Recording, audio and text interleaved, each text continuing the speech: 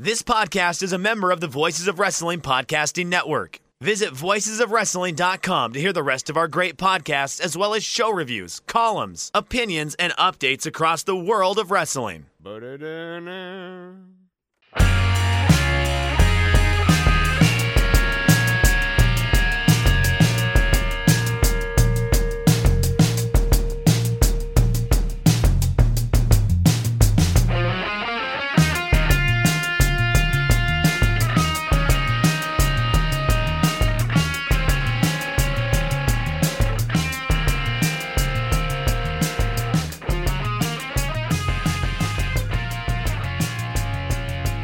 MyBookie presents Shake Them Ropes. New customers, double your deposit using the code ROPES.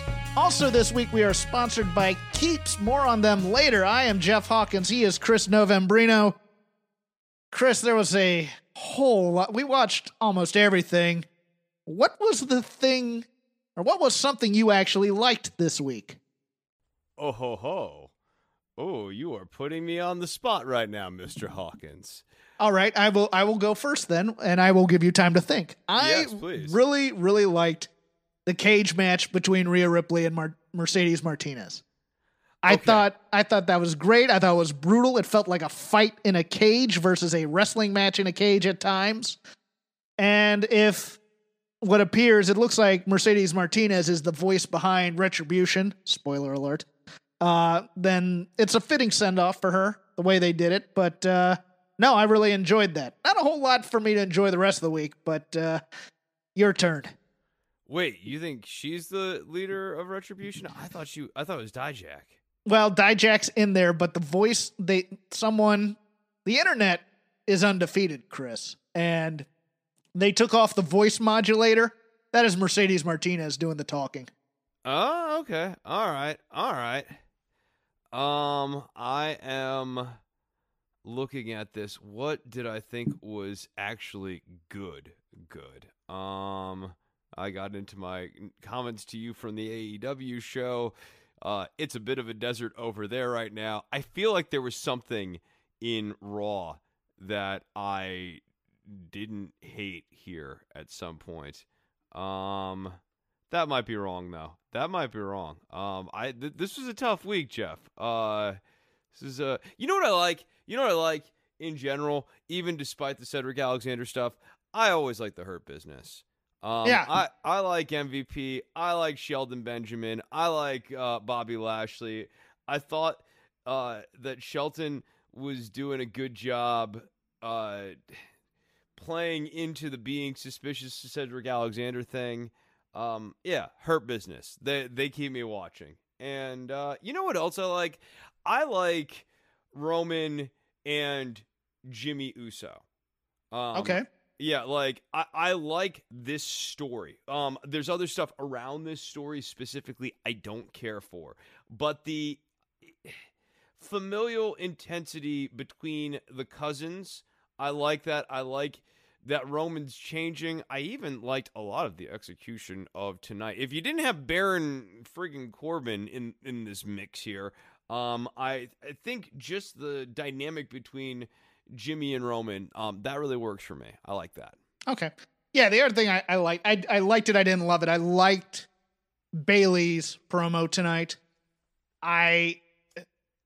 She had a verbal miscue, and I can't believe they didn't retape it. I think they did, because she goes, "That's what made me two belts Banks."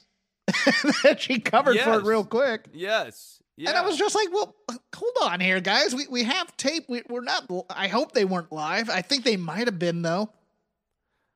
Yeah, they were. They were live because of the Thunderdome. I don't like that everyone's, all these stories are depending on the, it was a plan all along, twisteroo. Well, yeah. Let's talk about that first hour of Raw.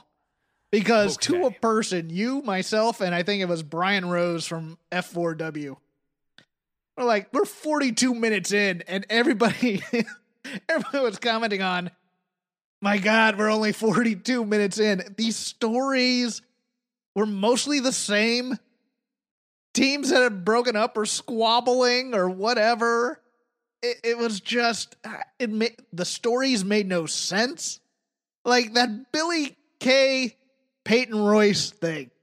where last week she throws her into Raw Underground, and then this week she beats her clean, and then they make up. They have this emotional moment that doesn't get lingered on in the slightest by commentary. So, but the camera lingers on it like a long time. When they're hugging, no, like they actually they zip over to the commentary table. Well, yeah, okay, yeah, like, and then commentary, of course, moving right along.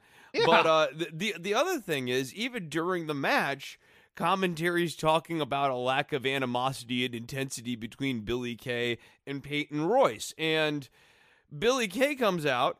She is dressed up and acting heel-ish in her new getup.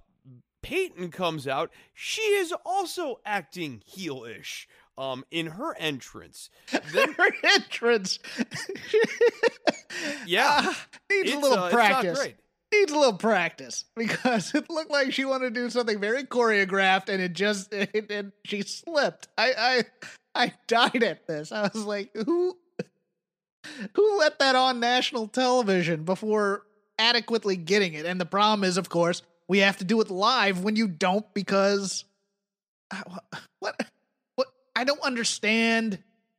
Okay, the Thunderdome's great and all, but it's not a necessity. You can just put people up there on screens and... At this point, Jeff, you could recycle fans and just have generic cheering fans and generic booing fans. And if I was running... doing. Yeah, right. Like, that's the move. Yeah, it should just be that.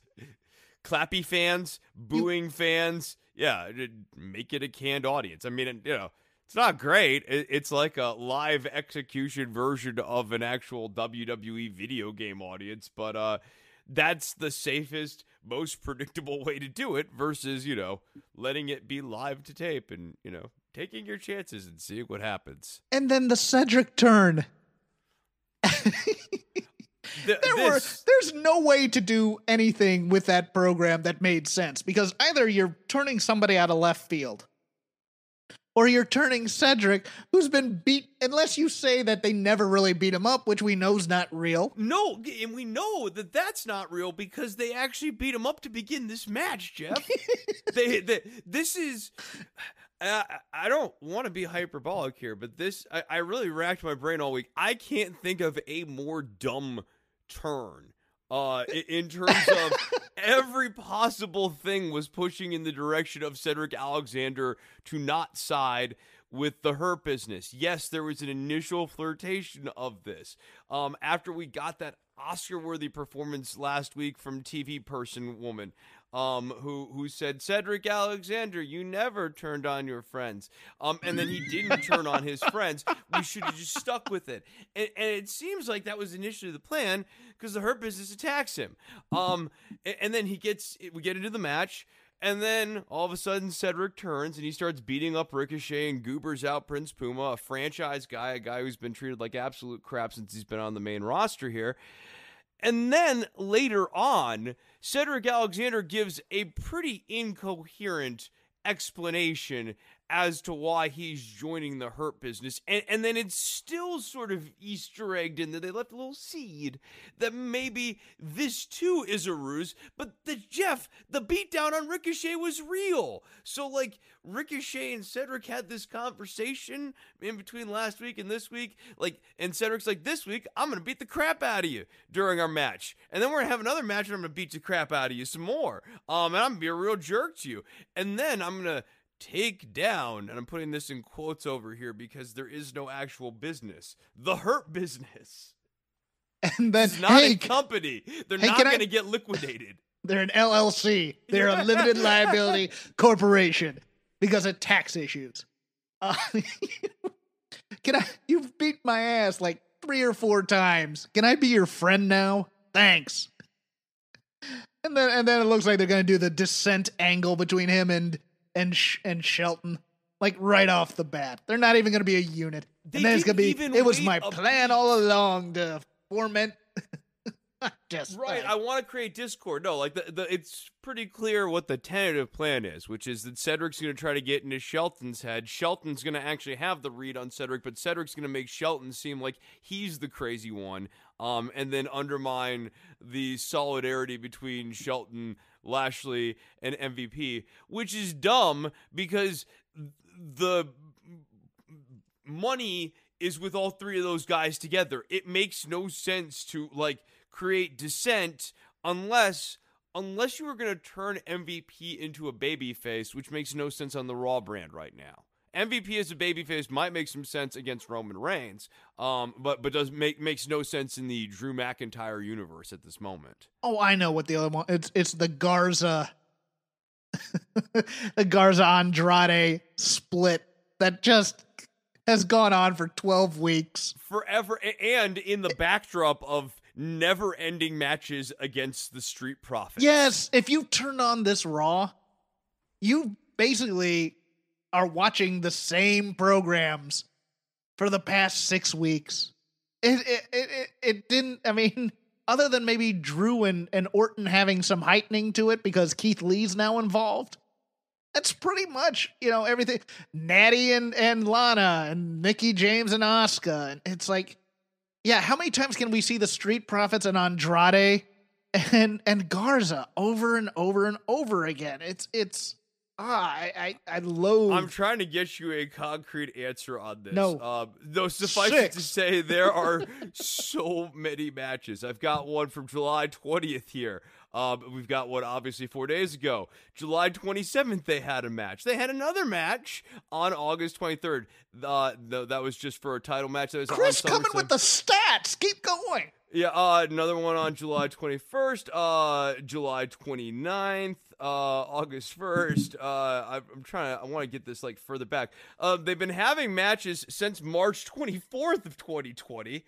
Who could forget that one? That was a brawl. That was Andrade, Angel Garza, and the Street Profits brawling. Let me see. What else do we have here? I've hit August 10th. Obviously there's a bit of a recency bias here. March 23rd. This program has been going on for a very long time, people. I hope you get the point here. It's like a never-ending matches of the Street Profits and Andrade and Angel, and this circular split with Angel, Andrade, and Zelina that has not really created a natural babyface or heel dynamic.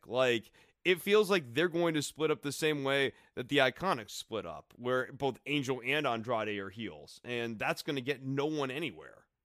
Yeah, or, because no teams are sticking together because everybody's having problems. But Chris, next week, or at least Monday, 3 days from now, Raw is in your face. As opposed to downer. Worse than in your house. You don't have a house anymore. You can't afford a house anymore, so you got a face. We can still put it in your face. As opposed to down your throat, I guess would be. But man, they were pushing that hard on SmackDown. Yeah, up your ass. Raw this week is up your ass. Raw up your ass.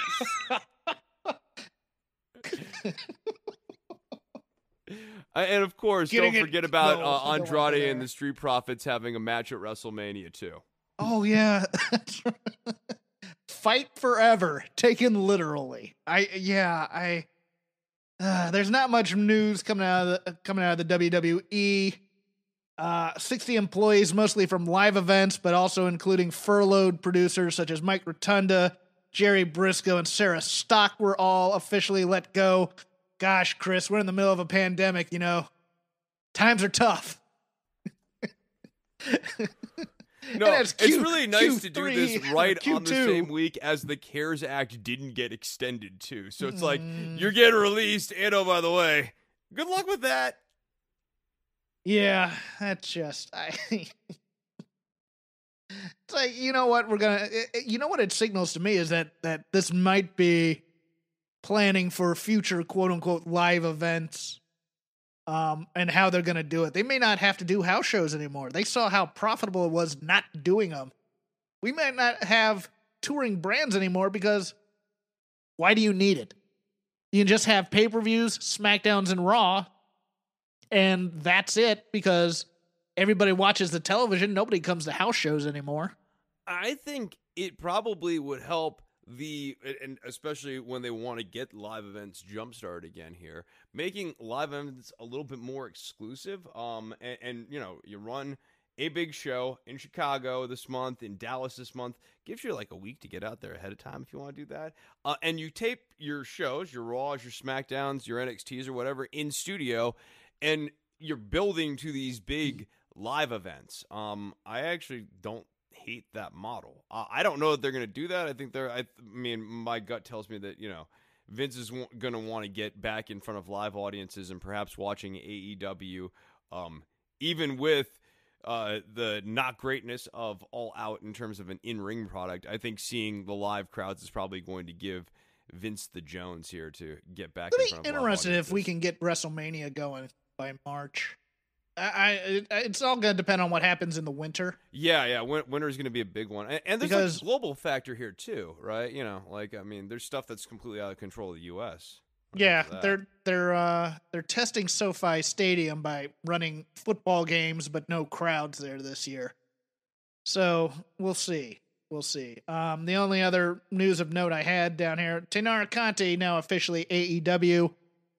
I like her. I hope she improves. I'd send her to Japan for a year. Bring her back. Let her be a killer. Occasionally do shows in the States. But she has personality. I just want her...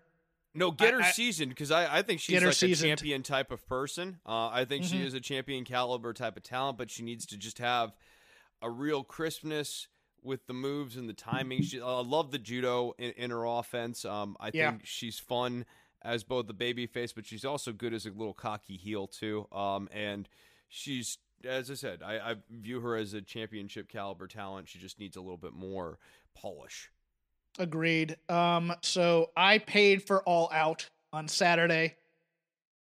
I somewhat regret paying for All Out on Saturday. I may just skip the next AEW pay-per-view and wait to hear if it's good or not, and then I'll buy a replay. My days of stealing pay-per-views are over. But, boy, this show,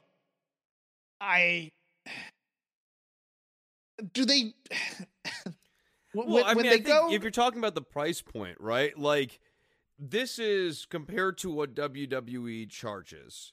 What's it, 5 times the amount? Now, yes. Yeah, right. Back in the day, it was kind of comparable. But this is not back in the day. I'm talking about the year 2020 here. So for $10 here, if you timed it right, you could have gotten SummerSlam and Payback, both of which were pretty watchable live events, for $10. Or you could pay $50 and have gotten this show. It wasn't that the matches were bad, per se. It was just the matches, everybody wanted to do everything they wanted to do, and nobody said no. You did have a few bad, like the Matt Sydal shooting star. God, I mean, like, that killed that match, in my opinion. Yeah. And also the finish to that match was stupid, too. But, like, you have this big re-debut of Matt Sydal, who you give this key feature spot of the Joker card, and out comes Matt Sydal, and he takes a senton to no one.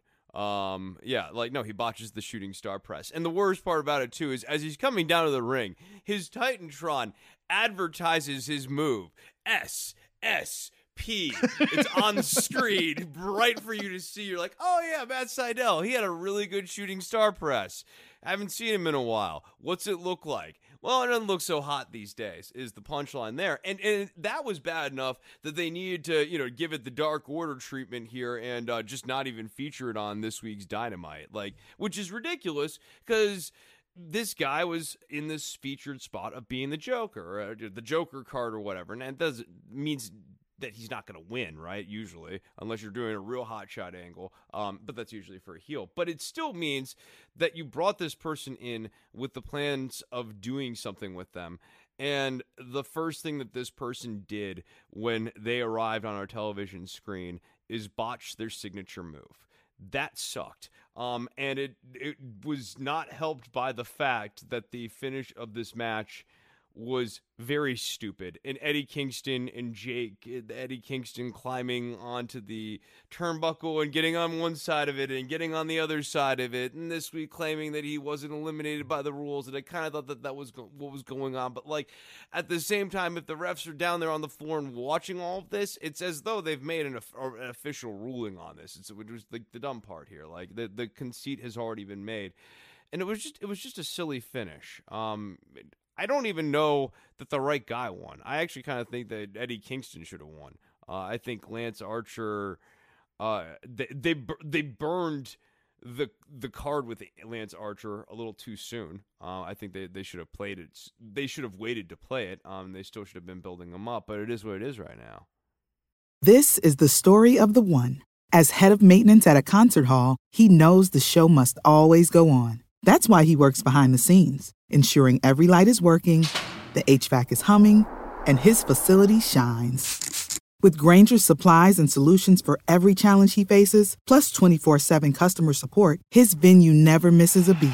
Call quickgrainger.com or just stop by. Grainger, for the ones who get it done. When you need mealtime inspiration, it's worth shopping Kroger, where you'll find over 30,000 mouth-watering choices that excite your inner foodie. And no matter what tasty choice you make, you'll enjoy our everyday low prices, plus extra ways to save, like digital coupons worth over $600 each week. You can also save up to $1 off per gallon at the pump with fuel points. More savings and more inspiring flavors make shopping Kroger worth it every time. Kroger, fresh for everyone. Fuel restrictions apply. Matt Hardy goes off a scissor lift, basically misses tables he was supposed to hit, jumped over one, got the bottom half of his body on another. Obviously looked knocked out to me. Oh, well, yeah, look at where his head finishes up. Yeah. After because he doesn't get the tables the right way, his head takes a clear, This killed the pay-per-view for me. Skull. Yeah. I couldn't concentrate after this. I was just like, how do they, and also, how do you let them, after a few moments, go and do the finish of this match? So it really I came just into took this me out show of everything. late, and I had to circle back around and watch this match. I've read a lot of people say that like this took them out of the pay-per-view. Completely made sense to me when I went and watched it on the back end. But I gotta tell you, if you thought that watching Matt Hardy, a guy who you like and enjoy and have watched for years, in some cases grew up watching and maybe tried to dress like at some point in high school if you're of a certain age, like to see Matt Hardy, like his face was going purple there, man. Like he looked bad. They should have stopped the friggin' match. Like this is an undercard feud. This isn't an important match, and they if anything, this feud sort of overstayed its welcome. Just go home on it. Just finish out the match. That sucked, man. But I gotta tell you, that's not why the tooth and nail match with Big Swole and Britt Baker sucked. That match sucked on its own merits, Jeff. But if you had seen the prior That's match, the hot opener too. Yeah.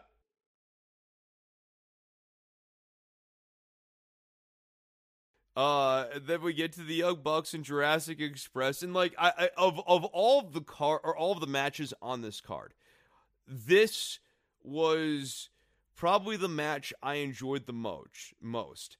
And I didn't at that time go, oh wow, they're having a bad show. Like when I was watching this match, I thought it was fine. You sort of turn the Young Bucks here a little bit. They're doing a little bit of cornering stuff. I think the Young Bucks work better as heels anyways. I like, there's a spot for cocky, undersized, high flyer guys who work in tandem with one another. Like a lot of their match really does work naturally for heeldom.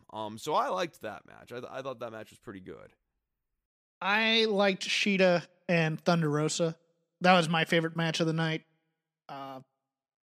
Which is odd because I was so looking forward to FTR versus Omega and Page, and that thing had about 5 near falls too many, in my opinion. And that's what I was going to say about Shida and Thunder Rosa. Here's where we start to see the telegraphing of like a recurring problem in AEW, which is these big matches get way too many near falls.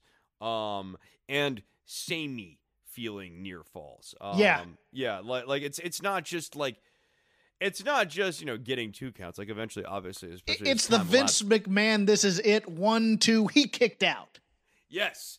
In the same way that Vince's understanding of tag team wrestling is exclusively limited to an understanding of the principles of the hot tag. Like, there is a thing that's happening with near falls in both companies where it is almost always big move, kick out. Like, here's just an example of another way to get out of a near fall like this. Have the person roll outside so they can't be pinned. And you saw that with Keith Lee almost a couple of weeks ago when he got hit with the RKO, and then Drew McIntyre came in. Keith Lee was actually rolling out of the ring, so like Randy wouldn't have been able to pin him. But actually have that in a match. Like we haven't seen that in a while. I guess this will bridge us also into Dynamite a bit. Well, now we need to talk about Jim Ross. Jim Ross makes a comment about Anna Jay having a wardrobe malfunction and then says, I guess that's just me hoping, or something like that. And then he goes on Twitter. Online was not good either. Yeah, no, his apology wasn't good. And then he said, lighten up. And I'm just, you can't apologize and then say we're wrong for being angry at it. Now, I want to bridge this into something else because on Dynamite, real quickly though, I thought he was going to get in trouble for repeatedly calling her a Jezebel and something else. Like, I mean, he's dancing around the S word pretty heavily here. Yeah, Jezebel's one that Dusty liked to use on baby dolls, so I'm a little bit more used to it. That might be I'm me being too old. Yeah, I'm used to it in an old-timey context, but like I think Jezebel is one of those words that maybe Jim hasn't actually like looked up the actual Webster's definition of in a while here. Yes. And it might be time to take, sometimes you run into that. You got a word that's in your vocab. It's maybe not as problematic as the specific one we're talking about here. Like him in Oriental. Yeah, right. You just haven't looked up, in a while that like, oh, actually that means something else. Hey, it happens. This is an instance of that, I would suggest. But it transitions well into an issue that he had on Dynamite where when they do the Alex Marvez bit with the Young Bucks, it's obvious that's supposed to be like, for our fandom at least, this I think as well. You remember when Nikita Koloff sickled David Crockett? And it was such a shock moment. Ross comes out and goes, well, I guess he got invited to a super kick party. And you're just like, no, Jim.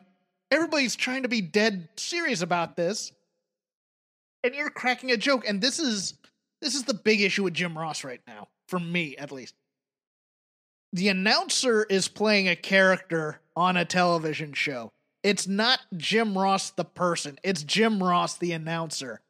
And if he can't stay in character, if he has to continually comment on things as Jim Ross, talent relations supervisor, which we've been over before in terms of that theory, he needs to go. If he can't maintain focus and stay in character, he needs to go. It's just that simple because... Well, he talked such a good game on his podcasts and stuff for years about what needs to happen on wrestling commentary, but when he's on the mic, he doesn't seem engaged. And if he doesn't like the product he's watching now, if he doesn't think that the storytelling in the ring is necessarily easy to do commentary over and tell cohesive plots, because like, for example, sometimes limbs get worked and it doesn't mean anything, or sometimes it looks like you're doing limb work and then the other guy just stops selling it entirely, so it's like, oh, okay, I guess we're not telling that story. And like, I get how that could be frustrating for someone who has to improvise a live call over these matches here. You'd want a little bit more coherence, but you got to be engaged, man. Tony at least seems like he's having fun, even when he's not necessarily nailing it or, kind of killing it on the call here. And Excalibur definitely, seems engaged, but Jim Ross, his credibility is supposed to be what gets over this product. And he feels like he suffers from the same I'm a guy playing a guy on TV thing that Kenny Omega does, only on commentary. I think it's slightly different. And I'll posit this. He's the guy living off of the reputation as the great announcer.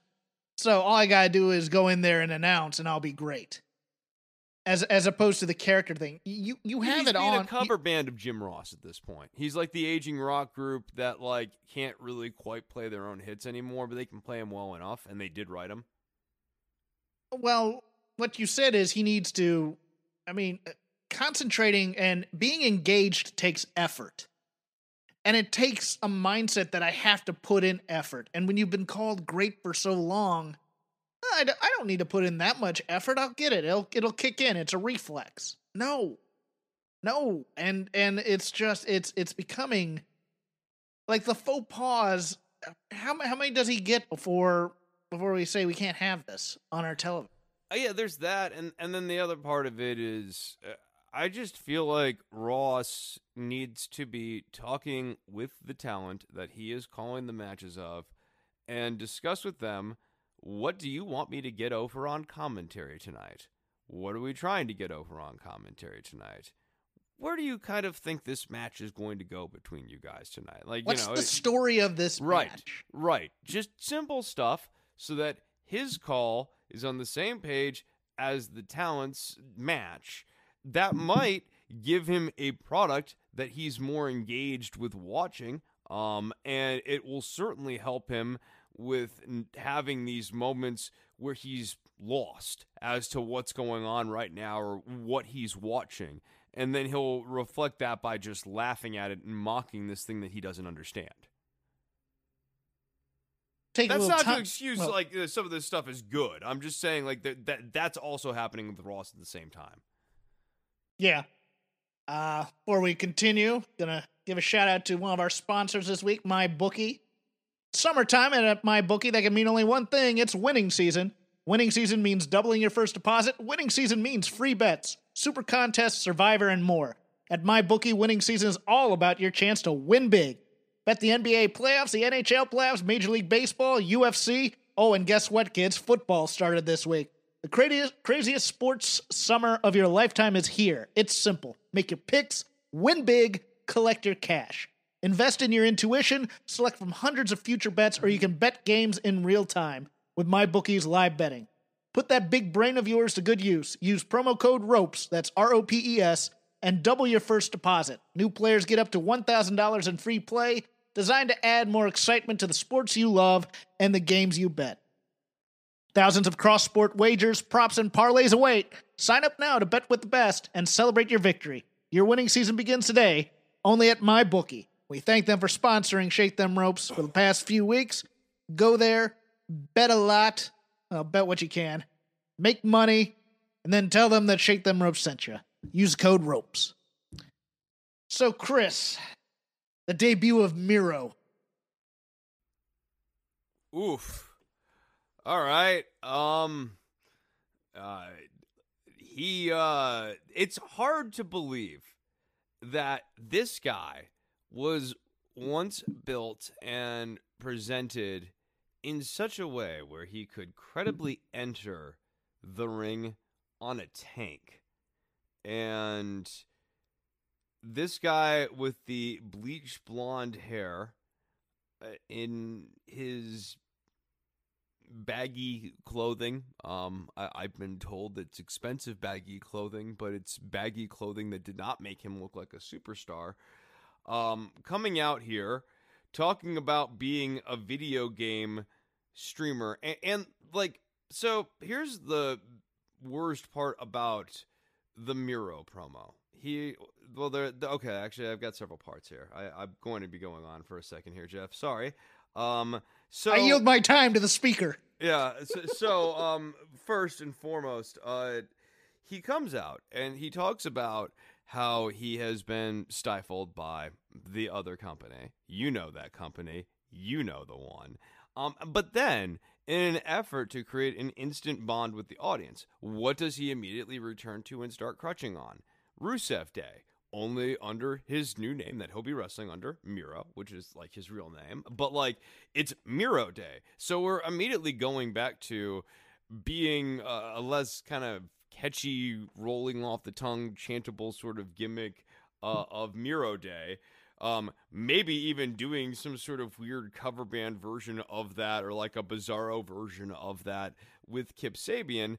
And then the next part is like, he comes out, he starts talking about his Twitch stream, which is not really, like, if you're a wrestling fan, you know him because he wrestled on another show. Like, you're way more likely to know him because he's a wrestler and you've seen him wrestle. He wrestles on a bigger company. And he's wrestled before this company that you're watching him on right now even existed. Like, this is how you know this man. It's not by his Twitch stream. But then he plugs his Twitch stream, which obviously, of course, you're not allowed to have a Twitch stream anymore in WWE because WWE going to WWE. But they have, over in AEW, decided to make the face of the WWE are a bunch of jerks because they won't allow you to have a Twitch stream. They've decided to make Kip Sabian, of all people, who is a twerpy heel, who is currently involved in a classic heel wrestling angle, a wedding.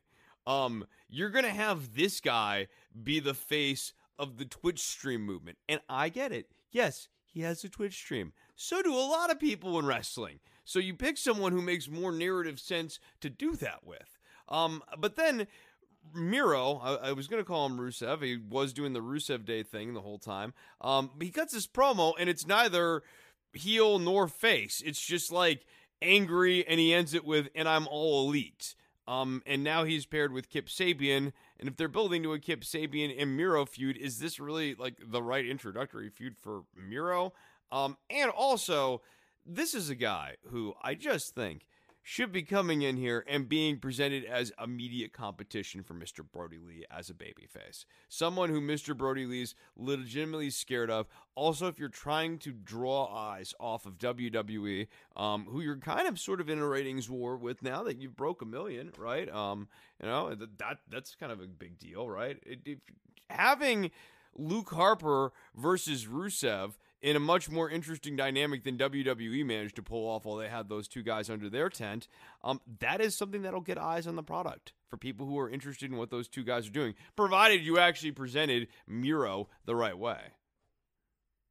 Yeah, I have a strong suspicion that Miro starts here and then they're going to try and build him because they didn't want to put him immediately in the main event slots because ex-WWE don't want to do that. I'll throw in some points here. Number one, he's with Kip Sabian, who is nobody right now in the pecking order. He's a guy. I really like Kip Sabian. I like the Kip Sabian Penelope Ford act. I am on record with that. I like those two. I think they've got something, but they're nowhere in the pecking order. It's a horrible place to come in. It's a horrible place to come in. He comes in as the third beat of a comedy sketch. Because remember, we had two other best mans, including Brian Pillman Jr., come in first. And he comes in, again, designer clothing, but looking like what he was wearing at home, pretty much. Cuts a promo straight out of TNA about how Vince McMahon wouldn't let him have the brass ring, blah, blah, blah. And look, here's where I was having an argument with people on the Twitter, and this is a problem for me. It's the uncliche promo, right? Like, yes. Vince would talk about the brass ring and stuff, and then you go to the new company and you go, the brass ring's alive, man. If you are cutting a promo to differentiate your product from the other wrestling company, I get that, because that's been happening since territories were around and everybody was slagging on Vince's horrible, clownish, childish thing to sell toys and candy, and it was the circus. You know, ECW called it the circus. Arn Anderson would come out on NWA television and go, "Hey, you know what? We don't wear fancy boas and all this other stuff, but there is an amount of camp in pro wrestling that's in it. But this is the kind of promo where you're whining about basically being fired from another job." And there's another problem here too with the anti-brass ring thing. If the brass ring is a lie, man, what are you over here in AEW to accomplish? Yeah, exactly. It's trying to get the brass ring. And the thing is, to me, a guy like Miro is the easiest kind of guy to rehab because all you got to do is have him kill a guy. If he comes in as a killer, as an assassin, as a bounty hunter, as whatever, he puts the camel clutch on people week after week after week, tapping out all of your enhancement talent, beating up 2 guys, 3 guys, classic Vader build. Super easy. The way that Ryback was being built in the last decade. You have him do that for a month, he is completely ready to go. But instead they pandered to the goodwill of the fans, which I think is a tactical mistake. And then he plugs his Twitch stream, which I don't want to hear that Matt Cardona plays with toys. I don't want to hear it goes back to the Jim Ross point. There's a certain world we're trying to build here, guys. Rusev Day 2 is member berries. Yes. Hey, remember when he was doing Rusev Day? Hey, you loved Rusev remember Day. Vicky Guerrero yelling "excuse me" all the time on WWE television? Didn't you love that too? It becomes derivative. It becomes WWE derivative, which AEW doesn't want to be. Yeah, and then, like, I mean, you know, and the stuff that is, you know, kind of the pure AEW or whatever, like Kenny Omega, Hangman Page, Young Bucks, and all of that stuff, like, that's a mess. We haven't even talked about the Tag Team Championship match yet. Well, we talked about it a little. We said there are too many kickouts. Oh, yeah, we definitely said that. But, I mean, like, they didn't have good chemistry, though. No, it felt like Kenny and Adam were making we'll call them the revival, the revolution, or FTR, whatever you're going to call them. The revelation? Yeah. The revelation. That's what it is. Jeez, all right, messing up I love the team. I love those guys. You know I do, because I love Tully. I love them too, right? Like, I was also in Dallas, like, TakeOver Dallas, man. Like, these guys are good. These guys are like one of my favorite teams of the last decade. If I had to make a list, there's no doubt they'd be in the top 5. But here's what it felt like. It felt like they were forced to wrestle the match that Kenny and Paige wanted to wrestle, as opposed to them calling the match in the ring. It felt like they deferred a bit. That's what it felt like to me. And also the dynamic between these 4 characters has gotten very weird and confused. Oh, it's become histrionic. Yes. Yeah. It's become the Adam Page, oh, why don't the Elite like me anymore type of story. And but it's even just the FTR guys turned into mustache twirlers at the end of like, yeah. We were getting in your head and we were messing with you this whole time. But like that didn't necessarily it's weird how that played out with, you know, Omega and Page, and then, you know, the Omega and Page interviews from this week on Dynamite didn't really help anything either. Well, it's so weird because it was almost like the tag team celebration was a big middle finger to Jim Cornette in a way, because you have the classic, we're going to celebrate, and we have this big old cake here. You have Chekhov's cake there in the middle of the ring. You're expecting them to go through the cake, or someone to get his head put, or Tully's head to get put in the cake. No, it was just there so everybody could have a piece of cake. Yeah, at the end, the baby faces stand tall. Okay, so here's why I didn't have a problem with that narratively. I didn't. I didn't have a problem with it. I thought it was a little too clever by half. But yeah. Okay, so here's what I like about it. It telegraphs that FTR is about to go over on these guys. So whenever all these good guy tag teams are paired up together, they should be able to, scare the hell out of FTR, and FTR should be able to rub in their face all these victories. I'm with you. Like, I feel like narrative dictates that FTR gets a taste of their cake if they're going to get the taste of victory here for the next 6 months. But I didn't necessarily hate the idea that the baby faces win and they're the ones who are eating the cake for right now. I didn't hate it. I was just, it was like, what are they doing here? Because they come up for the sake of a swerve, right? Yeah, it was a weird. It was a weird, like, lame swerve, because they're standing there waiting for Marco to dump the cooler on them. A few seconds too long. I'm like, okay, are they going to go back in the ring and then get the cake? But no, it was just there so that Luchasaurus and Jungle Boy could have a piece of cake. But I don't mind the segment, because Tully, speaking for 20 seconds, engaged me like nobody else. That guy has the fire in his promo still. That's what I want. And it's, No, I think that, FTR is going to be fine. Yeah. I think they're going to be fine because they're getting away from the Hangman Page, Kenny Omega stuff. I think the Hangman and Kenny thing is going to be, I think that's going to fizzle out. I don't see that feud getting white hot. I see it more going the fizzle direction. Speaking of fizzle, you know what has a little bit of fizzle in it? A mimosa. You like that? You see what I did there? Orange Cassidy and Chris Jericho, they had a match here, a Mimosa Mayhem match. And let me tell you, buddy, chaos ensued.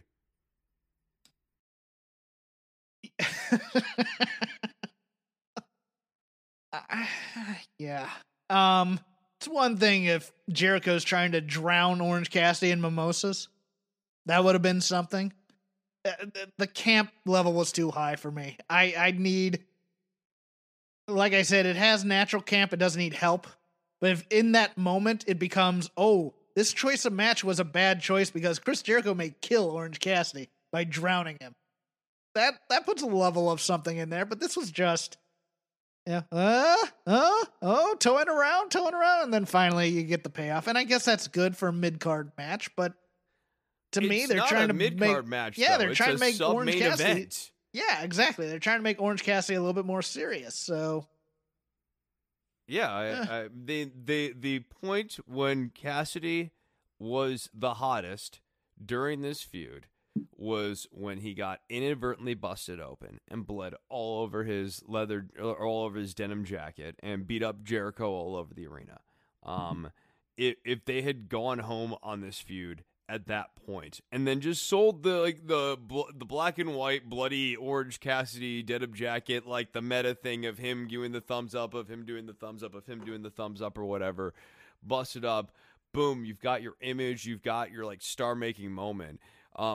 Chris Jericho falling into Mimosa, it's a problem on two levels. One, this is supposed to be a star maker thing, and it's ended in a punchline. Two, the lasting image of the punchline is not Orange Cassidy, it's Chris Jericho who's the one who's laying in the mimosas. So you don't even really end this feud with the focus on Orange Cassidy. It ends on Jericho getting his comeuppance. Getting sprawled out in the mimosa, and that's the image everybody's going to remember. Right, yeah. No, I agree with that. Image, especially with the name Mimosa Mayhem. It's whoever went in the mimosa, that's who you remember. I was hoping for old Grapefruit Cassidy to come out, but nope, that was not Melon to be. Cassidy needed to come out there. Oh, yeah. The only other thing, is mostly what I think's going to happen with this Eddie Kingston story and the team and the two teams he's managing. Okay, how do you see that playing out? I don't think he ends up with either of those guys. I think the Jericho Hager thing starts a rift with Proud and Powerful. I think Kingston gets tired of the Lucha Brothers fighting, and then he gives up on Butcher and Blade. I think he ends up with Proud and Powerful. Okay, I could see that. Yeah. And then our main event here from All In was Moxley versus MJF. And I'm taking a victory lap. I'm taking a victory lap on that, even though it wasn't a ref bump. It was still ref distraction. Oh, no, you nailed the finish of this. But this match, this was booked wildly incorrectly.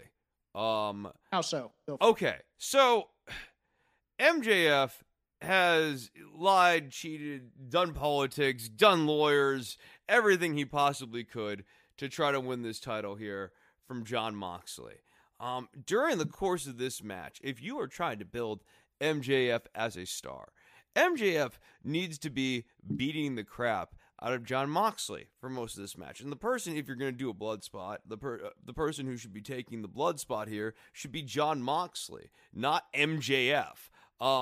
Yeah, in a way, I guess it shows that MJF is quote-unquote a tough dude because Jon Moxley beat the crap out of him for a really long time and then beat the crap out of him some more and then eventually won the match as MJF was a bloody mess. But the person who should have been left a bloody mess, who needed to cheat and break the contract that he agreed to sign, should have been Jon Moxley. That would have made the finish that you called, Jeff, basically spot on here, make a hell of a lot more sense than this version of it, where MJF is the bloody mess throughout the whole match. Because it's kind of more like, why can't Moxley get the job done? Versus Moxley's a desperate man, but finds a way to, win one out, and MJF's a cheater too. So, like, you move into this gray area that's far more sympathetic. No, I agree. I'm trying to remember. I think, man, I still think it might be a bit early to do the Wardlow MJF split.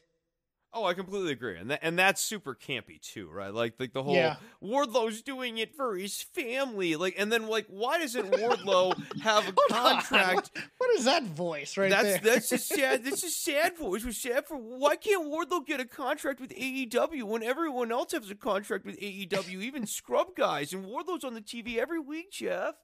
Miro got one, but Wardlow did. Right. No, Wardlow, who's been on this show and had matches on this show in the past, still does not have an AEW contract. What's up, Tony Khan? Let's get on that, buddy. There's a lot of that doesn't make a lot of sense. And one other thing too is MJF really didn't do a great job with the blood spot. It was really obvious when he was doing it. Nice job palming it into the mat. The actual flick looked really good. And he palmed it the right way, but I shouldn't have been able to see the palming, and it shouldn't have been that obvious. Yeah, a lot of people pointed that out. That's what's so weird is that when so many people say, "Yeah, I saw him palming it." Yeah. Anything else on AEW? Speak now or forever hold your peace. What else happened on AEW Dynamite? Did they have AEW Underground this week?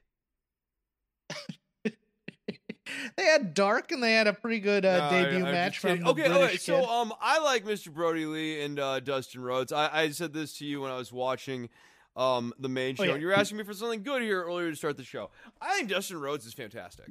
I think he's had a fantastic last 10 years in wrestling. I think he's been heinously and criminally underutilized in this late stretch of his career. It's amazing that in the year 2020, he's still as good as he is. And when I say as good as he is, I'm not just saying quote unquote for his age. I'm saying he still compares really favorably to a lot of people who perform on both the WWE and AEW roster. Dustin Rhodes is always a bright spot for me. He's popping Tony Schiavone by doing Poison Ranas and Excalibur. Excalibur's what the hell is that guy doing? Yeah, no, I love the guy as well. I enjoyed that match quite a bit. I wouldn't mind seeing Dustin get one last title run down the road as a TV champ. TNT champion, he's the perfect fit for this. Yeah, he's the great worker guy, good baby face, nice person you can trust in the middle of the pay-per-view to deliver a really good mid-card title match. Dustin Rhodes, I think he's great. He can brawl, he can promo, he can make me care. That's all I want in wrestlers. And he's got spots that look good. He does high spots, and he doesn't do a ton of them because he actually, knows how to pick his spots. But everything he does seems purposeful, and everything he does looks really well executed when he does it. I will go into something else I really liked as we go into NXT. I thought this Finn Balor Adam Cole match was pretty darn good. And I really liked the storytelling they told after the story. They do the two sweep as both were in the Bullet Club at one time. It's obvious to me they're starting to turn Adam Cole here, babyface, by him giving respect to an opponent. But it's going to be a slow turn. It's not going to be that instantly I'm a babyface now. After years of being booed, it's sort of, he's kind of coming around personality-wise, but it was a simple match. It built up to the one fall, and I liked it a lot. I thought this was much better than the four-way, where they're just trying to do so much storytelling at once that they couldn't really get any of it right. This one was two guys telling a story here and doing it well. Yeah, no, this was a really nice way to finish out this angle. One critique of this is it really did make the four-way seem like a way to just fill an hour on NXT last week. But the actual finish of this and the beat of Cole slowly turning babyface and learning how to accept defeat in a graceful way rather than in a dickish way. I think that was really good. And I like that as well. I concur with you. Tegan Nox went over to the Gargano household. I'm here for heel Gargano and his dad jokes. I liked that part of it, but the rest of this sketch, No, it's like a mess. It's kind of enjoyable to watch, but It's weird. It's a real mess. Yeah, it's weird because they're not hitting a lot of the right notes. But Johnny Gargano being dad joke Gargano, I'm here. and just like the cattiness between all three of them, like that was kind of. It's not unwatchable stuff. It's enjoyable, but it's weird, and I don't know that I like it. Yeah. In what might be the most convoluted way to get into an angle of at least the last 2 weeks, Shotzi Blackheart ends up beating up Robert Stone, but going through a little barrier where Io Shirai is, and so Shirai gets mad. And then it ends up being a stare down between Shotzi Blackheart and Io Shirai. God, that really was a Rube Goldberg machine because it began with Robert Stone trying to sabotage Shotzi Blackheart's tank, and then she started beating up Aaliyah, then runs into Io, then it ends with, them having this like standoff and holding off the Robert Stone brand, and they're going to have a match. It's a fine placeholder match. You know, I don't think I am Shotzi's both going to win. scared and interested in a Shotzi Blackheart Io Shirai match. Yes, it will be an interesting test of Shotzi. Io Shirai. It'll be a test of Shotzi because, like, if Io Shirai can't get Shotzi to where she needs to be, well, there's many question marks that arise after that. This is that classic, okay, Ric Flair can have a 4-star match with a broomstick. Yes. Type of match, type of challenge. Yeah, well, I don't want to. She's not a broomstick, as I said in weeks past. There are things that she does when she is on her game. When she's on her game, she's very good. When she tries to do too much, she gets sloppy. We'll see if Io can guide her through. Yeah, that's all I'm saying. I'm not trashing Shotzi Blackheart. I'm with you. No, you're not trying to take shots at Blackheart? Is that what you said? No, I'm not. Okay. Yeah. All right. So Velveteen Dream, I'm done seeing this guy on my TV screen. Can we please move on from him? Well, we moved on from him to Austin Theory. Yeah. Right. Not much better. Hey, God. You know what? Can we at least tag team him? Look, oh God. And then send them to UK, and then they can be managed by Sid Scala and Joe. Oh, by the way, NXT UK coming back next week. Chris, you ready to add another show to the canon? Yeah, I can't wait. I thought they already did reignite the Ilya Dragunov Walter feud that you've been on your pins and needles waiting to see. Oh, yeah. Look, they need to come out and make statements about these guys and say they've been cleared. Otherwise, it just feels creepy having them on TV week after week. Sorry. They have not been and cannot be cleared. Given the allegations against basically all the guys. I mean, I hate to say blanket statement of everyone on NXT UK, but I can't think of a story on NXT UK where, like, these are pretty strong allegations across the board here against all of these gentlemen, whether it's Austin Theory, Velveteen Dream, or the people in NXT UK we've spoken about. It has to be a schism in the Undisputed Era that they're doing, right? Because Roderick Strong and Bobby Fish were pure heels here.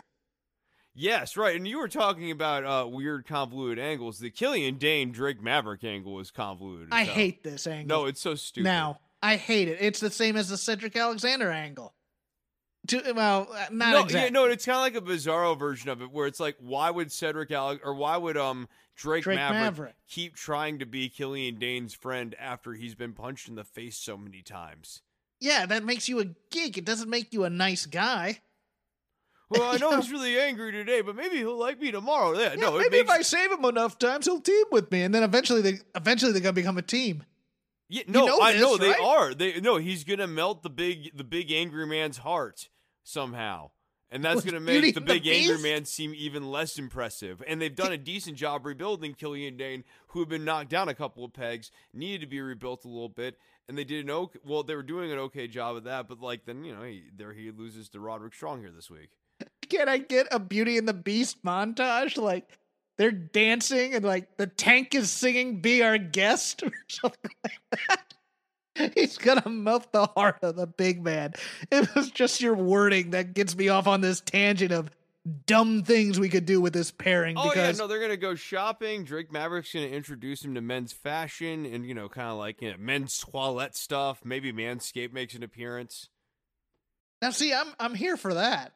I'm here for like Bobby Eaton joining the Blue Bloods. Okay, that's like one of my favorite all time. I mean, there's a lot of things going on there that I really enjoy, but we're Bobby not even Eaton, close to that yet because we still have Killian Dane, potatoing Maverick when he comes out to hell. I go, that just. I need a promo to make that make sense. I need Killian Dane to say, "I'm not gonna let a little shrimp like you emasculate me out there." Then it makes sense to me. But it's so undermining to Maverick's character that has been built up during the year 2020.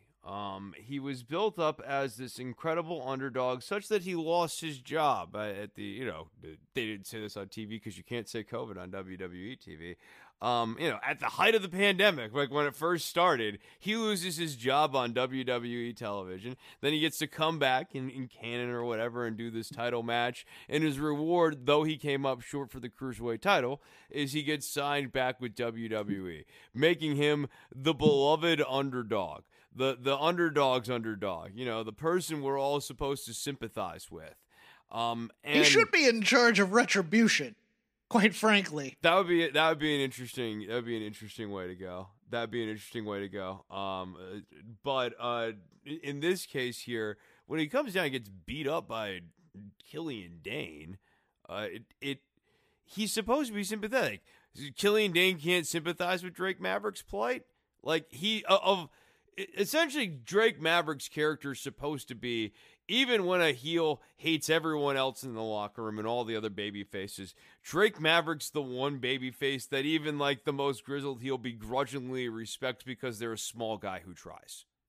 Chris, if you had slept with my wife, that doesn't exist, and I was getting my ass beat by a couple of guys, and you came down and saved me, I'd give you a fist bump and maybe buy you a beer. I still wouldn't like you at the end of the day. But you'd get at least something I wouldn't get up and punch you. Yeah, right. I mean, it makes no sense. Don't be my friend. And if someone did that the first week, that's the implied message there. Why would you? Why? Just why? Okay, but you have to be in that room, and somebody has to bring up, hey, how can we make this make sense? And then you have storytelling to do, and it's so you have Drake Maverick come down, do the save on Killian Dane, and then he clears out of the ring, and he's just standing at the top of the ramp. So they're actually distanced from one another, so that Killian Dane can't hit him. This week he's actually learned something. He's still trying to do the right thing, though. Yeah, there has to be something in Killian's backstory or current story or something where you go, this is why he's doing this, and then it makes sense, because now you're just watching this and going, well, you're just kind of a jerk, and I'm not gonna like you after you pair because I'm just gonna wait for the moment. It's the charming story of a jerk and an idiot. Yes, and nobody wants to see that. It's who can't relate to those two archetypes? Who doesn't want to see themselves in those two characters? Wow, that baby face keeps getting turned on by his or her friends. Why does he or she keep making bad friends like this? Wow, I really identify with that angry man with uncontrollable rage problems, even towards people who are trying to help him.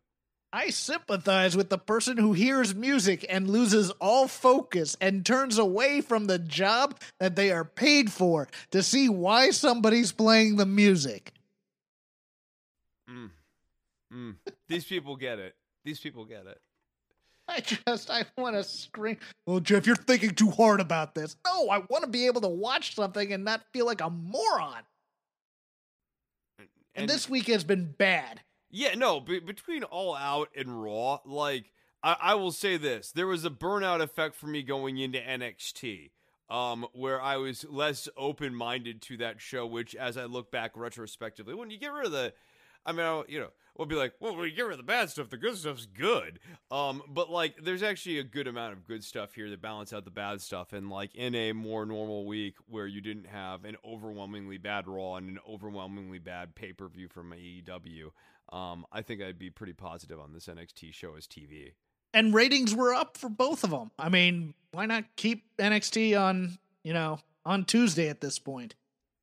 And why not give Mercedes Martinez more time to develop? One thing I am not bullish on is this retribution angle. I think this is going to be increasingly stupid as weeks go on. She doesn't need time to. She doesn't need time to develop. I'm saying develop as an on-screen personality. I know that she doesn't need time to develop in the ring. I'm aware of that. I guess so. I think she has her personality down pretty well. It's just all the people that they have in Retribution right now. Because I've already spoiled that one, but the people in that promo, I believe it's been kind of speculated because I thought one of them was Tommaso, but I don't think that's Tommaso. I think that's Shane Nichols.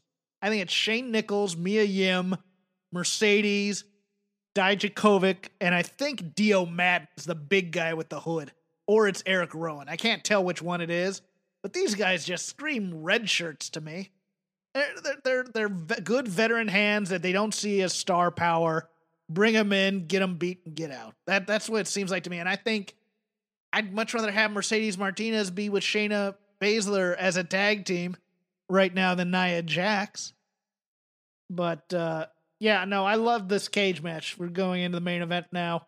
I could have done without Robert Stone histrionics on the cage. I get it, though. He's a manager. This is what you're supposed to do. Kind of. I just think he's never shown himself to be competent.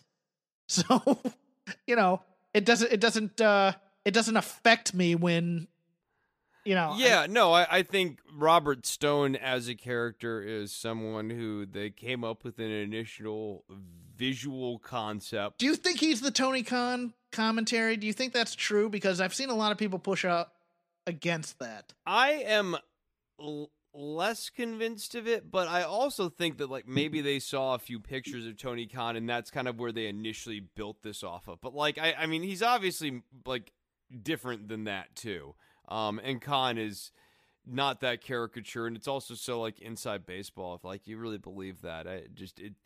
It's stuff that I don't necessarily I don't know that necessarily translates but they're not doing any Khan commentary on him. They would like let's take this for example, because I blocked this out of my head even though it just happened about an hour and a half ago. The Paul Heyman Penguin character. He's a walrus. A walrus, God, sorry, with a walrus. On, man. He's wobbly walrus. What point is this? Are they gonna rebuild Bray? Well, you see, Jeff, here's the thing. Here's the thing to think about. Paul Heyman is fat. A lot of people call him. They call him. You'll like this. You'll find this funny. They call him the Paulrus, and that is because he's kind of a big guy, Oh, but just the Vince puppet and the Heyman puppet and Miro and the brass ring stuff. This is just it turns me off. I know some people like it. It turns me off, but also, we talked a little bit about this before the show, but we need to get this on air now. All right, is Bray a babyface or is he a heel? Because if he's a babyface, why is he brainwashing Alexa Bliss? While talking about Paul Heyman. Exactly. I think it's, okay, so first and foremost, I think it's a mistake to bring Bray back into this story right now because the way they're trying to reintroduce him, if he can make a puppet any week that he wants, this is how deep you're going to go with it. More importantly, you've got a really great story that I'm actually into in Roman Reigns and Jimmy Uso that doesn't need Bray Wyatt and his puppet of Paul Heyman undermining the heel build of Roman Reigns. So this is kind of counterproductive on two levels. It's counterproductive when it comes to Bray Wyatt because you've got him messing with Alexa's mind. That is the story that is being told. We see that playing out with Alexa and Nikki Cross.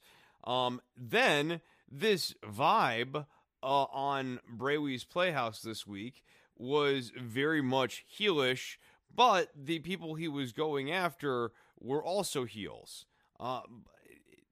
This is a mess. This Bray Wyatt, unless they're not even going to mention Bray with Alexa Bliss, it's just, oh, Alexa Bliss was touched by Bray, and she's on her own, and this is happening to her, which makes no sense either. That wouldn't have been my verb choice in that last sentence there, but yeah, no. What you said Alexa Bliss was touched by Bray. Oh, well, you know what I meant. Yeah. But no, I'm with you here.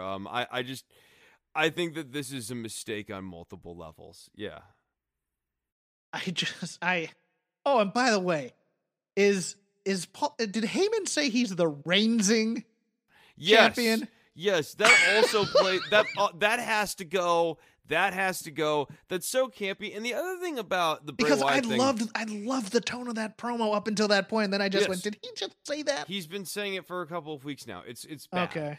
The other problem though with the Bray Wyatt thing was just like having the Paul Heyman walrus thing next to the Husky puppet.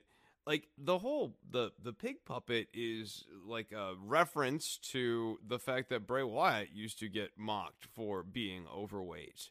Like it's just, I don't know, the whole thing was very perverse. And yes, I hate the reigning defending champion. I like that's kind of campy, and I like this pairing, but this does seem very much like a rush job without kind of that kind of recurring problem of long-term story arc. I don't even know. Paul Heyman doesn't seem confident that he is going to be paired with Roman Reigns for a long extension of time. And I think he needs to have knowledge that this pairing is a pairing that is going to last for a while before he can really be maximum Paul Heyman. Yeah, and I think like the Mr. Brody character on AEW, I just find that this is going to be for like a fourth of the audience. These inside jokes, like I'm almost positive they lost the thread on just the Vince McMahon rib too. Now he's like kind of like a weird, just angry sort of cult leader sometimes.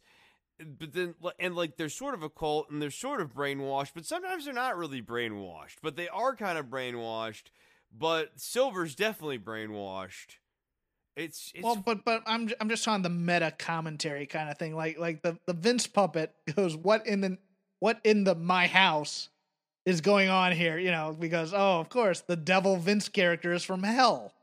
You know, it touches it's I can be self-deprecating, but at the same time, that means you have to be self-deprecating about your weight as well. It feels like, oh, I'm making fun of myself, so I should be able to make fun of you, and you should be able to make fun of yourself as well. It makes me vaguely uncomfortable. Yeah, right. Yeah, no, it's not like deep discomfort, but it's like, you know, it's like when you bite into a sandwich and it's got a flavor in there and you can't really put your finger on it, but you don't like it.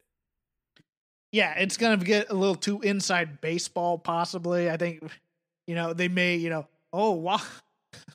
Wobbly Walrus is going to have a playhouse inside a bingo hall, and it's going to go out of business. Yup. You know, whatever. You know, I think it just stay on the.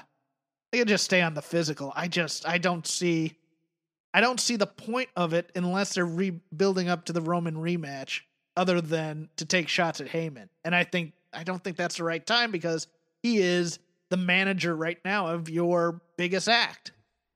And I really think Bayley. The focus needs to be on the Uso Reigns dynamic because you want to get over what's changed about Roman when it comes to his family. And like, I want this match against Jimmy to be merciless. I want Roman to beat Jimmy Uso within an inch of his life. Like I don't know if WWE doesn't do color, but it'd be really cool if they did, because like that's what I want Roman Reigns to do. I want him to dismantle Jimmy Uso, and like I want Jimmy Uso at the end of that match to be looking at Roman Reigns going, "Why are you doing this?" And then Roman Reigns just spears him. Yeah, like I dug the part like, "Hey, we ain't kids anymore" part, but yes! it seems like Jimmy Uso is a lack of focus type thing right now, and realizing that Roman's not a heel because it's like, oh, Roman just decides to show up late to the tag match, take the win. And it's kind of like, do you not get that he's a jerk now, dude? It's a little too much stupid babyface syndrome. Yeah. Whereas I kind of want to see the fight on SmackDown was like weird, right? Like where Yeah. like he holds up the title, so it's like this knowing thing.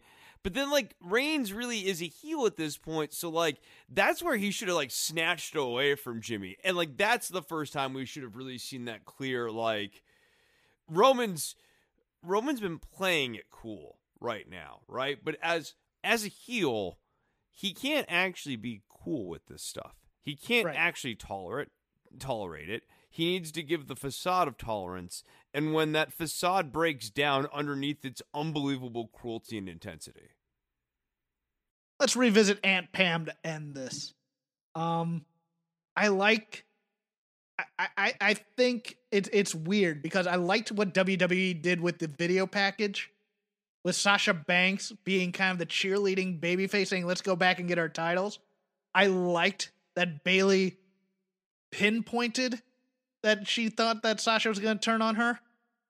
I wish she had shown video of, those vague looks and stuff like that, and actually make her have a good point. This is one of the few times I'd ever say the heel should have a good point in turning heel and saying these things, and this will make Sasha hopefully try and mend her ways. I think Sasha needs a redemption process of some ways after being the boss for so often, as opposed to just straight up, I'm a babyface now, all good, with the other baby faces in the locker room. I want that discomfort. I want this to be a deeper character building thing for Sasha, other than just, I'm out to get Bayley for turning on me, saying, maybe she was right, maybe I need to change something in myself kind of thing. Yeah, but you just don't want to give Bayley too much of a point here.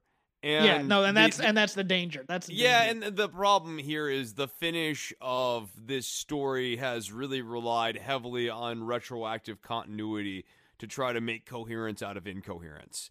And if this had been more smoothly executed, this would be like one of the better stories that they had put together over the last 5 years here, because this has been a lot of fun.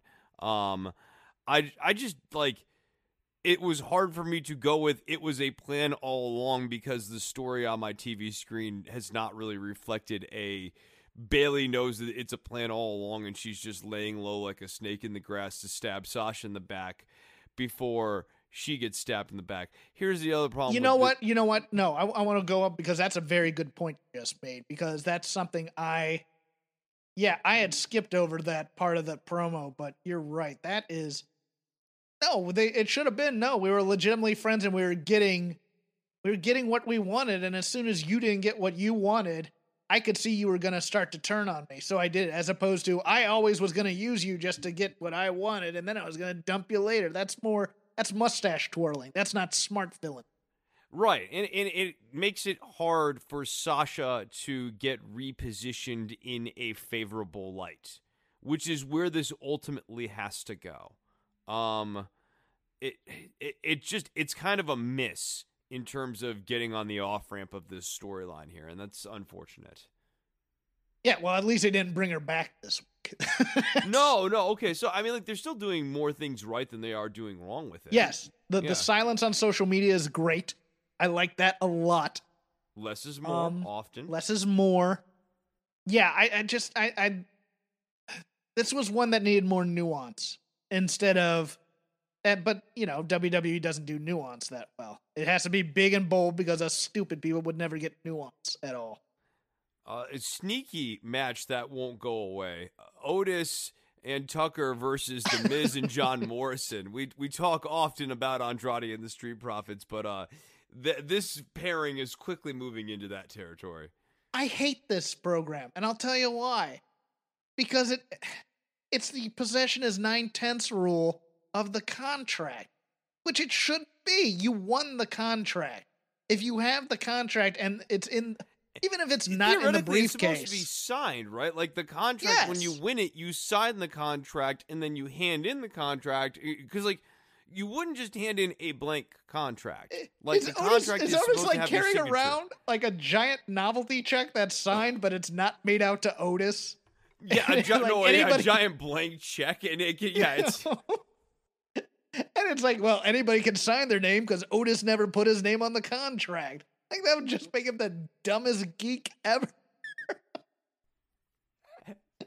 Oh yeah, Tucky, I can't wait to cash in this $1 million check. Why don't you put your name on it, Otis? No way, Tucky. Best part is putting your name on the front and then putting your name on the back, Tucky. Oh, Tucky, why is your name on this contract? And Tucker just knocks him out. I was just Takes the testing my title match. signature with the pen. Yeah. Oh. Is this ketchup? It's like, no, he won the match. He has the contract. It's not like, it's not like a title belt where, if I steal the briefcase, well, I guess no. God, I can't even do that right because they've used it as I'll put my briefcase up for grabs, but that was at least in the context of a match versus stealing it. And Otis really does feel like an absolute goof in the backdrop of what they're trying to do right now with Roman Reigns. He has to lose. He has to lose his contract though in order to do it, right? I mean, he's never going to cash in. I mean, if he does cash in, one, he will do it in the babyface stupid way where he tells Roman Reigns well in advance that he wants to cash in his contract so that it's the honorable thing to do. Oh yeah. And negate the entire purpose of the Money in the Bank contract. Oh yeah, Tucky. I don't want to take advantage of Roman. Which would be funny after he spent all this time talking about strategy with Tucky at the beginning of him getting the briefcase. It would make him even stupider, but no, he's going to get tricked out of this contract and then someone like The Miz is going to try and cash in and get speared or something. I don't know. Why would a heel? But then, Jeff, why would a heel cash in on Roman? You're right. But there's no way they're giving this title to Otis. No, especially not when they're in a big main event push with Roman and Paul Heyman. This is kind of, not to backtrack entirely to the AEW thing. This is the other problem, though, with their main event, right? They telegraphed the finish of that main event by giving away who won the Battle Royal, right? Like, once you know Lance Archer wins that Battle Royal, it's no doubt in your mind that Moxley's going over in the main event because Archer's a heel and MJF's a heel. In the same way that you've got this problem with Otis right now in the Money in the Bank briefcase. Everyone knows that this guy is not going to cash in successfully for Roman Reigns' title. Like, if he goes up against Roman Reigns, WWE is not having Roman Reigns put over Otis Dozovich. I want Roman to kill him. I want Roman to Brock Lesnar him into oblivion. No, and that's honestly the best way I want that because it would help with his sympathy too, because I don't have any sympathy for Otis anymore. I want him to be completely surprised by it, but same. I kind of want the same thing with the Jimmy Uso thing where, like, Roman goes way too far, and it's like Paul Heyman's just delighting on the outside as Roman's being unbelievably cruel and methodical and just dismantling Otis Dozovich and then putting him away. But that's the other problem, too, with the arrive, wreck shop, and leave thing that they're doing with Roman's gimmick. The whole point of a heel... It's too on the nose. Well, no, one, okay, so it's like super on the nose, right? But two, the other part of the heel, and it's a key part of the heel dynamic, is the heel dynamic's slow and methodical and it takes time. When someone shows up and does a really cool thing and leaves, they're a babyface. Stone Cold with the Stone Cold Stunner. He shows up, glass shatters, he hits him with the Stone Cold Stunner, and he leaves. If Goldberg with his 20-second matches. Right. Magnum TA with his 20-second matches. Yeah, that's a babyface thing. That's not a heel thing. Right. They did an okay job kind of masking it this week with Jimmy Uso in this one scenario. But, really, Roman Reigns his match, people used to complain about the methodical pace of his matches before. He should be feasting in that now. I agree. It's all the time I'm going to give to wrestling this week. I'm going to go watch something enjoyable. Probably not sports because that scares the heck out of me in our times right now, but... You know what I've been watching? I told you this over the last couple of weeks here. I've been watching The Avengers, and Diana Rigg just passed this week. Rest in peace, Mrs. she's Peel. great. Oh, I know. She's fantastic. If you guys have never seen The Avengers, in black and white or in color, they are both very, very fun. And she was drop dead perfect in Game of Thrones as well as the Queen of Thrones, or Queen of Thorns as the nickname. just a perfect port from the book, and she stole every scene she was in there. So rest in peace to the great Diana Rigg. Once again, I'd like to thank my bookie. Use code ROPES, double your first deposit. New players get up to $1,000 in free play. Also like to thank Keeps. Get your first treatment for free. Just use the code SHAKEROPES at checkout. You can follow me at CrapGame13. You can follow Shake Them Ropes at Shake Them Ropes. You can follow the show at Shake Them Ropes. You can follow Chris Novembrino at Chris Novembrino. Chris also does other podcasts of other variety. I don't have time for such things. Chris, what are you working on? I'm working on Don't Worry About the Government, which you can find over at don'tworry.tv. Go and check it out. Follow us at DWATG. Subscribe on iTunes, Stitcher, and Spotify. That's Don't Worry About the Government. Enjoy your weekend. This is the story of the one. As a maintenance engineer, he hears things differently. To the untrained ear, everything on his shop floor might sound fine, but he can hear gears grinding or a belt slipping.